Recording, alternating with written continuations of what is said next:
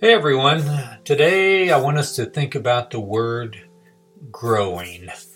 For many years I've enjoyed growing herbs. Right now I'm kind of limited because most of my yard is cement, but still I have some fennel, some common mint, some chocolate mint, and a fig tree. Most of those are in pots.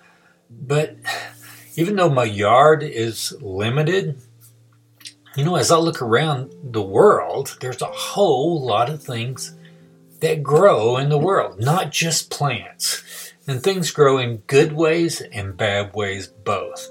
In good ways, with flowers, right, and trees and herbs and children and smiles and hugs, they grow, right? And they multiply too, right, when you give them away, when you share them. But things grow in bad ways as well. Things like frowns and cancer and worldwide pandemics, right? Like the coronavirus. And that's the ways that things can grow in good and bad ways in the physical world, but we can also grow in good and bad ways spiritually in our lives. And that's what I want us to think about today. Going forward in your life, how do you intend to grow? So Psalms 90 verse 12 says, "So teach us to number our days that we may get a heart of wisdom." And that's what I want. I want this heart of wisdom, and I want to think about the future and where I'm going. So as we do go forward and in a broken world where there's trials and tribulations and temptations and troubles and people speaking words into our ears, making promises and claiming truth on every side, I want to have this heart of wisdom. And I think that if we never ask the right questions about where our life is headed, then we may never find out the right answers of what direction we need to be going with our life. So as we go forward, I want us to think about this. Who are we going to listen to? Like I said, we're bombarded with things on every side. People wanting our attention and saying, "Listen to me, I'm right, and I'll satisfy you with this, I promise this." Who will we listen to? Who will we trust? And then maybe we might ask ourselves, who have I listened to so far up to today in my life? Or maybe have I grown any last year? If so, how much? Or have I backslid, you might say? Are my leaves dying? Where do I want to be a year from now or 5 years, right? Will I grow in good ways or bad ways? So what do you actually want? Think about that. In today's passage, Jesus talks about something else that grows. It's something that's called leaven. Luke 13:20 and 21. Here's what it says. "And again, he said, 'To what shall I compare the kingdom of God? It is like leaven that a woman took and hid in 3 measures of flour until it was all leavened.'" I love this analogy. The kingdom of heaven is like leaven.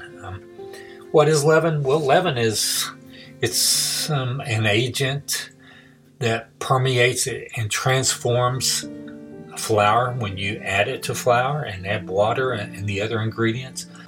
The most common form of leaven is yeast, which bakers use, and they add to their flour and to make wonderful breads. And it doesn't take very much at all. And the thing is, once you mix it with water and all, it begins to ferment the whole batch, right? So my mother used to make sourdough bread growing up. I loved it. And she would take a small amount of yeast or leaven and mix it with flour and water and make this bread dough that would become her starter dough. And she would put it in the refrigerator and occasionally pinch off a little bit of it and mix it with some more flour and water. And then let it set for 5 or 6 hours until it doubled in size. And then she'd cook it, and we'd have wonderful sourdough bread. And this starter batch, it can be used like this over and over. That one little amount she started with can last for years and years. And the small amount of leaven in the starter might make thousands of loaves of bread. There's just something about leaven that as long as you keep sharing it or adding to it more flour, it keeps growing, it keeps multiplying. And I think in a similar way, spiritually, Jesus is our starter dough. In John 6:35, Jesus said, I am the bread of life. And so Jesus is the only way that we can become a part of the kingdom of God. And that's, I think, what Jesus was talking about in this 2-verse parable that he spoke. And when we partake of the bread of life, which is who Jesus is, he keeps on growing in us, right? And as he does, we share him with others. And so not only do we grow, but the kingdom of God grows and keeps on growing, like the sourdough starter bread, right? But on the other hand, leaven can also grow in a bad way. In Matthew 16:5, here's what it says. When the disciples reached the other side, they had forgotten to bring any bread. And Jesus said to them, watch and beware of the leaven of the Pharisees and Sadducees. So the disciples at this point got a little bit confused. They thought that maybe there was something wrong with the bread that the Pharisees and Sadducees were handing out or giving away. And then we go down to verse 12 and we can find out what Jesus was talking about. And here's what it says. Then they understood that he did not tell them to beware of the leaven of bread, but of the teaching of the Pharisees and Sadducees. So the question I think for me and for you maybe today is this. Going forward in this broken world with all the temptations like we were talking about on every side, whose teaching are we going to be listening to and following? What leaven is going to be permeating and transforming our heart? And I think we'll be able to tell that by who we decide we want to be around, who we want to fellowship with, what are we going to be pondering and thinking about, what routines in our life we're going to intentionally set up and develop. Will we be listening to the world's words or God's word? So, and then also, like we said, where do we want to be a year from now or 5 years or 10 years from now? I think that's going to depend largely on what we do today. We might say, well, tomorrow I'm going to start doing these things. No, what makes us think that tomorrow is going to be any different than today? And the only difference will likely be that we will have hardened our heart more to the things of the Lord.